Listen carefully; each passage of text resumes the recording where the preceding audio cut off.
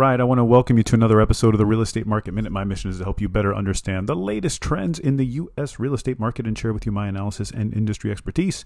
I want to help you gain an advantage and feel confident whenever you're buying and selling real estate. I'm your host, Mark Salib. I'm a passionate real estate professional, advisor, and investor and love what I do. DM me on Instagram at The Salib Group or send me an email, mark@thesalibgroup.com. All right, so let's talk about these headlines, because in the last few days, there have been some pretty major headlines on home sales. And I'm going to tell you what they are, but I'm going to tell you why I think you need to really, while you look at it, you need to really think about it from a perspective of how meaningful is it, right? Because we get thrown so many headlines thrown at us.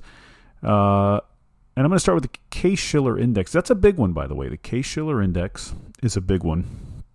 And it came out for July, and, it said that the 20-city index, it measures the 20 most populous cities, and it said it grew. It grew. It actually went up. Home sales went up. Home values went up. The 10-city index showed even a higher move than the 20-city. And it showed that home prices were higher in July compared to last July. In fact, it showed that home prices overall are up 5.3% year to date. And, if I break it down a little bit, because I know a lot of you guys are all over the country, and I'll tell you that it declared the Midwest as the leader, the Midwest of the country with the strongest home price growth at a positive 3.2% rate, and then Chicago was at 4.4%. Just to break down the Midwest a little bit more, Cleveland at 4%, and the Northeast was next at 2.3%. And that was led by New York at 3.8%. The fastest falling home price cities were some of the top growers just a year ago. In fact, they continue to go down. Las Vegas down 7.2%, Phoenix down 6.6%, San Francisco down 6.2%. The South also fell in July 3.6%, and the West overall was down 3.8%. Now, just a little bit of a breakdown there. Now, I also want to point out another headline that came out. That's the FHFA, where they say home prices went up 4.6% in July. Now, that index tracks Fannie Mae, Freddie Mac sales, and they found a 0.8% month-to-month increase in July. And they also found a yearly significant increase year to year. That's the 4.6. So from July of 2022 to July of 2023, hey, home prices up 4.6%. Pretty good, just like Case-Shiller. Now, here's the thing, okay? Without getting into the weeds too much of what the FHFA, I just gave you the headline number and Case-Shiller. But here's the deal.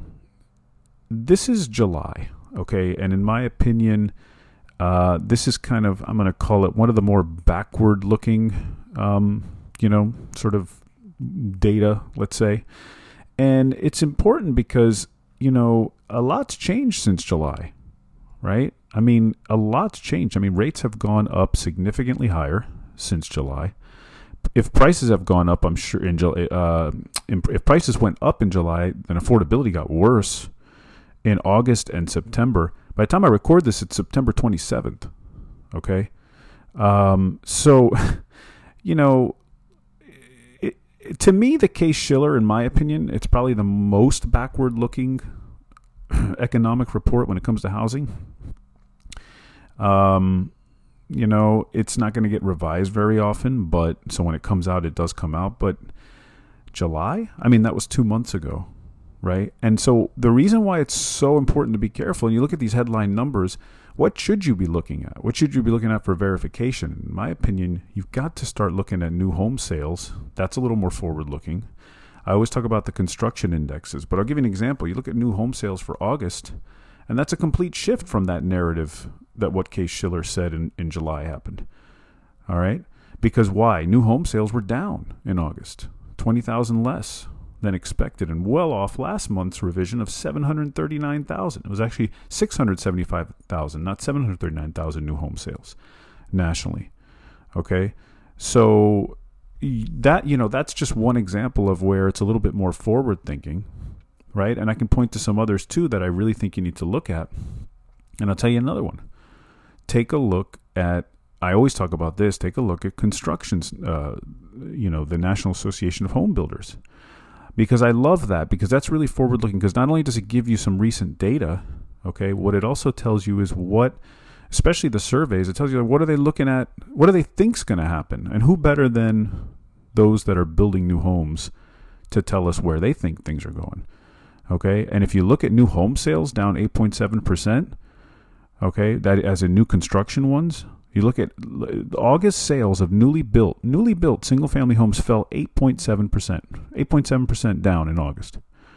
Okay, so when you start looking at some of the more recent data, especially new construction, especially new home sales, I think it's a better and more forward-looking thing to consider. I like the HMI survey.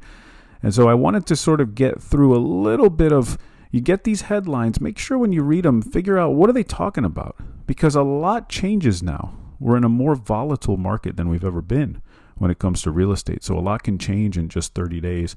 Or in the case of Case-Shiller, some of these others that came out in July, I mean, we're almost 2 months later, right? So try to look at the more recent stuff. I think it's more beneficial to you. I think it'll help you better understand direction, and it will sort of unclog the cobwebs a little bit and make you see where things are really going, not where things were.